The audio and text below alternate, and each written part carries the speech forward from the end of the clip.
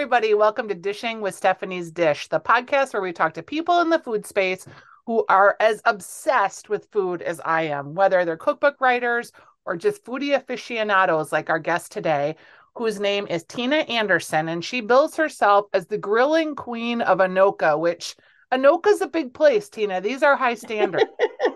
It really is. We run a full-time grill outside our butcher shop. I bought Anoka meat and sausage about a year and a half ago, and I've always had a passion for the industry, but I really did reinvent myself. I came out of the corporate world, and I lived in Edina for 20 years. I started a small salad business, and I started catering things on the side, and my passion really kind of turned into my new future career. And Anoka meat and sausage fell in my lap twice, not only once, but twice, and I couldn't really pass it up.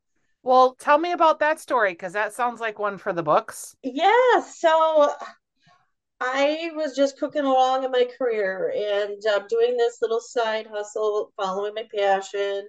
And a business broker approached me and said, there's a meat market that's going up for sale in October. Would you be interested? And I said, yeah, sure. But when I got close to doing it, somebody had bought it and looked at it. Timing was bad. My mom had cancer. She passed away, Oh, long story sorry. short. We had moved up north, a little closer to Albertville, and the deal fell through. Somebody had bought it. And he was trying to buy two businesses, couldn't get it done. And long story short, the business broker reached back out to me a year later. And then I kind of went to business and said, you know what, this has crossed my path twice now. And I should really take a serious hard look at it. And I did. And then following March, it was a done deal. So I find it funny, like not haha funny, but interesting funny that you Mm-hmm. went from like you think you're doing salads, which is your Yeah. catering business, right? And now Yep. all of a sudden you're in this meat business. Like Sure. meat is super different and requires different Yeah. skill sets. Are you a butcher and did you have any of that knowledge I did beforehand? not have any formal training. I was also during that time, I started working a ton of farmers markets. I developed my own barbecue sauce line. It's called Sweet Teas. And I've got a rhubarb barbecue sauce, bourbon peach. It's sort of a gourmet, um, unique niche barbecue sauce thing. And it was Sure. just going gangbusters. And then I started doing other things for people. I'm all Scandinavian, so I was doing lefse. I was doing meatballs, Swedish meatballs, and then I was also doing pulled pork and tons of ribs for my barbecue sauce. So cooking has been my passion for a very long time, even though outside of starting that little salad business, that kind of launched my name. But I had such a broader perspective of the things. I made homemade potato sausage. And in my neighborhood, people kind of call me the meatball lady. I That's okay. use I'm the literally, tomato lady on TV, so we got that yeah. going for us. I've been hustling barbecue sauce and Swedish meatballs and rosettes and krumkaka and all kinds of different things for a long time. What And is I wanted the to, Oh, sorry. Go no, ahead. I really just wanted a platform where I could do all the things I loved and then also fulfill a need for when you're a specialty cook. The way we ate changed a lot in the 80s. And everything went to processed big box stores, and the butcher shops became fewer and fewer around. And I'll just call myself a home cook, so to speak, even though I've written a cookbook and all that kind of stuff. You can't buy a bone in anything anymore. Good luck Right. trying to find a brisket. Good luck trying to find a crown roast at a local grocery store. The resources weren't out there. And I get super frustrated. And I like to make very creative recipes sometimes. And I was just like, I want to make a resurgence of the old fashioned butcher shop. I want to have the availability that people know that they can come and get whatever they want, custom cuts and um, for barbecuing or family events, that kind of stuff. So tell me about the cookbook that you have. Sure. 2019, I did a cookbook, my first ISBN, I should say. And it was called All About Gratitude. And it's more like a holiday fare cookbook with all kinds of great recipes on it, in it, like my Swedish meatballs and my crown roast, turkey, making that Thanksgiving turkey, lefse, all kinds of different things. And after that, that was all before I bought the butcher shop. And then now I'm kind of finding myself in a place where I'm cooking on TV live on Twin Cities Live about once a month. And I'm going to be on Fox 9 on the 4th of July. And then I got lucky to be introduced to you through my person who reaches out to. I just got to be really busy with everything, so I hired a what do you call it? Publicist. Thank you. PR. The Yeah. word escaped me there for a sec. A publicist, and she's like, "Well, let me just look at a few places around your market and see where you might fit." And I was just so thrilled when So she let's said it. just chat for 1 second about you called yourself a home cook, which is what I Yeah, call myself. yeah, Um, and I call myself that because I feel like if you've gone to culinary school or you've owned a restaurant, that puts you in like a chef category. yep, And I have never done that or had that training, so I'm just a home cook.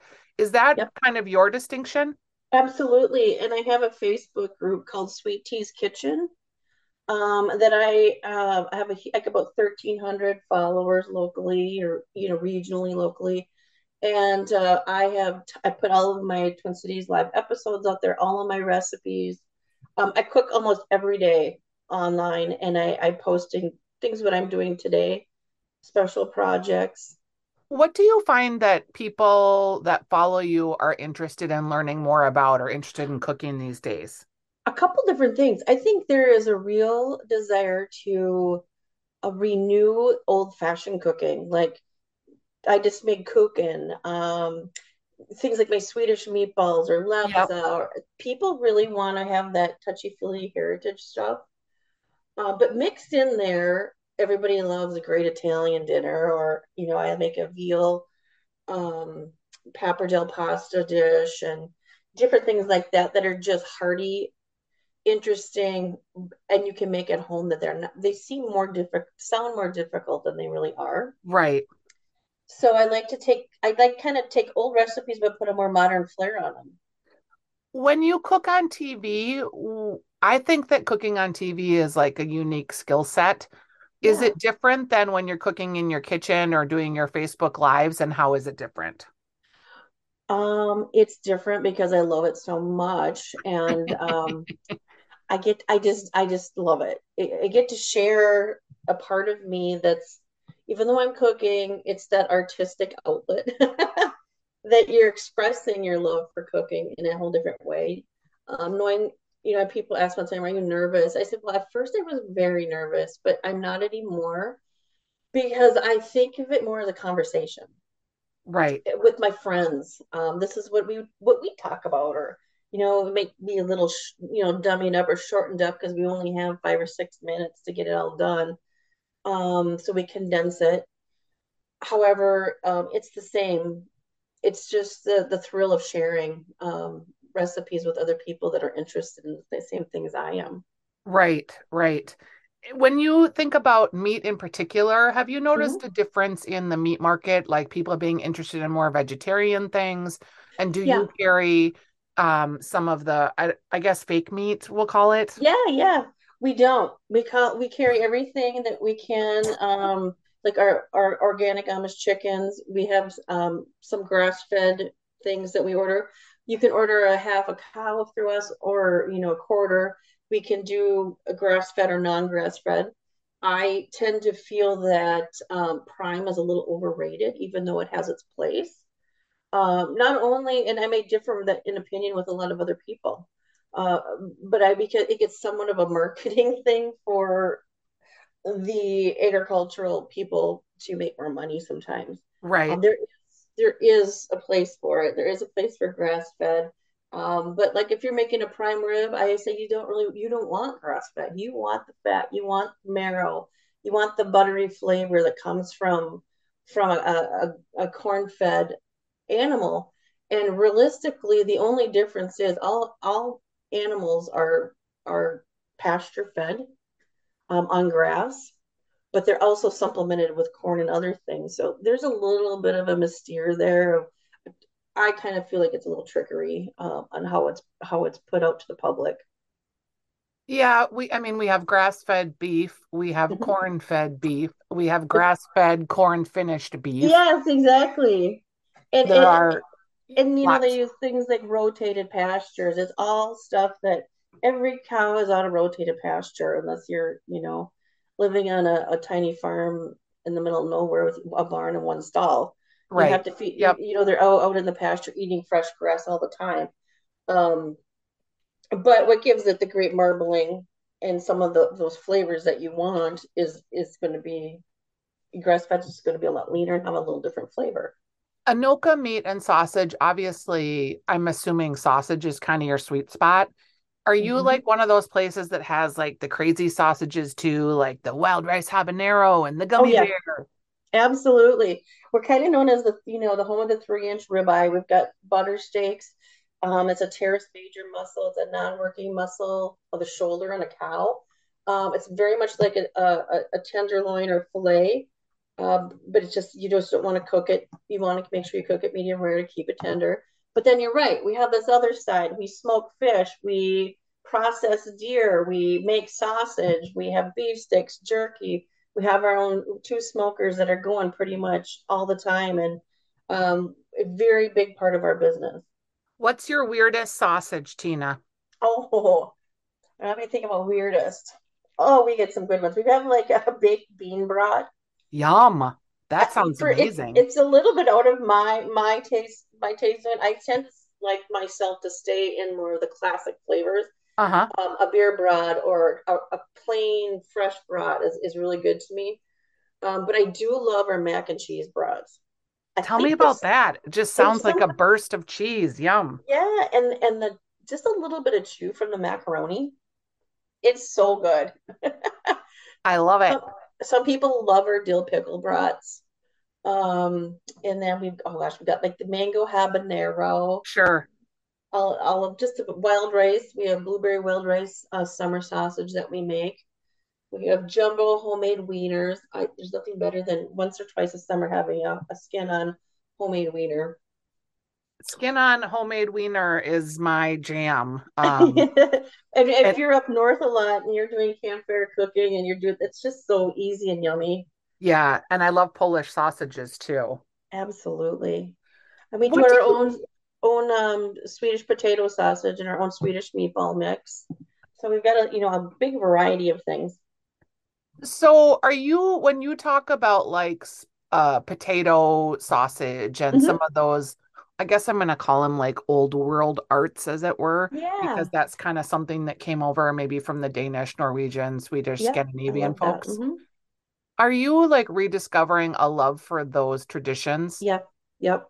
And that's kind of where I started before I moved up here living in Edina. I was doing the Swedish meatballs because you can't find it anymore. Not everybody is as adventurous in the kitchen, and they've got their grandmother's old recipe or they've got their mom's recipe, and they may not be brave enough to do it. So I started saying, "Hey, I make Swedish meatballs," and they're like, "I want to put me on the list. I love Swedish meatballs." Yeah. And I think one fall, the first fall I moved up here, I sold like 9 to 1,200 meatballs just in my Wow. neighborhood. When you think about cookbooks that inspired you, are there like Mhm. specific books that are on your shelf that you would never give away? Definitely. I've got a Better Homes and Garden Heritage Cookbook that was my mother's, and it's all about foods of America from immigrants. Oh, It, neat. it is so fascinating, and it has a story for every region and all of the nationalities during the big immigration, at least into the United States in the early 1800s, early 1900s. Right. In fact, that's my grandmother's cooking recipe was in there. My mom's Swedish meatball recipe is in there. Very similar. They're not exact, but they did just such a great job of covering the southern states, Louisiana. I learned a lot about Florida and the Spanish influence coming through there. And it's a great cookbook. I also will tell you, I'm in the middle of trying to read Julia Child's cookbook. Yep. That is like an encyclopedia. Yeah.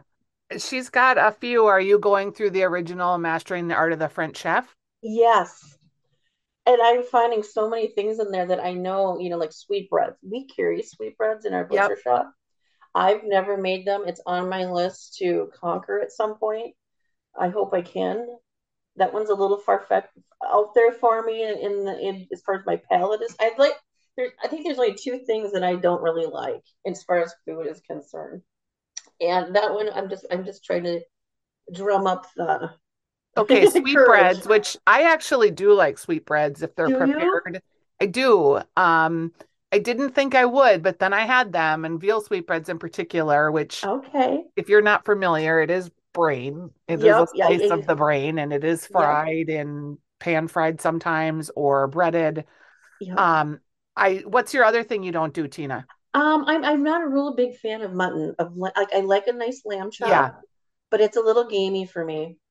I love lamb, but I refuse to do like haggis or blood sausage. Yeah, right. I haven't had blood sausage since I was a kid, Those are and my like hard nose. yep, I love lutefisk. I like hair. I like there's just not a lot of people these days don't like lutefisk anymore, and I love lutefisk. I Just wouldn't say not. I love, but I would do it, you Yeah, know, I would do I it. can't. I kind of compare it to a sea bass a little bit. It's a little Yeah. or Well, it's but been super fun to talk with you, the Anoka yeah, Grilling Queen. We will put a link to Sweet Tea's Kitchen Facebook page in our show notes so that people can find that. yes, Also, a link to Anoka Meat and Sausage. I thank just you. really have enjoyed talking with you, and I may contact you about some other projects I'm working on. You sound like you're a real fun chick. Oh, you do too, and I feel like I know you already, but that's just because I've been following you for years. And I do have what do you call it, a manuscript that I need to pitch to the historical Minnesota press at some point. I'd love to pick your brain on some ideas Sure. and how. Feel free to DM me or reach out anytime. I'd be Uh, happy to help you spread the word.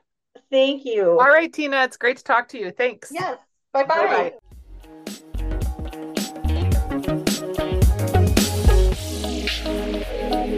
bye.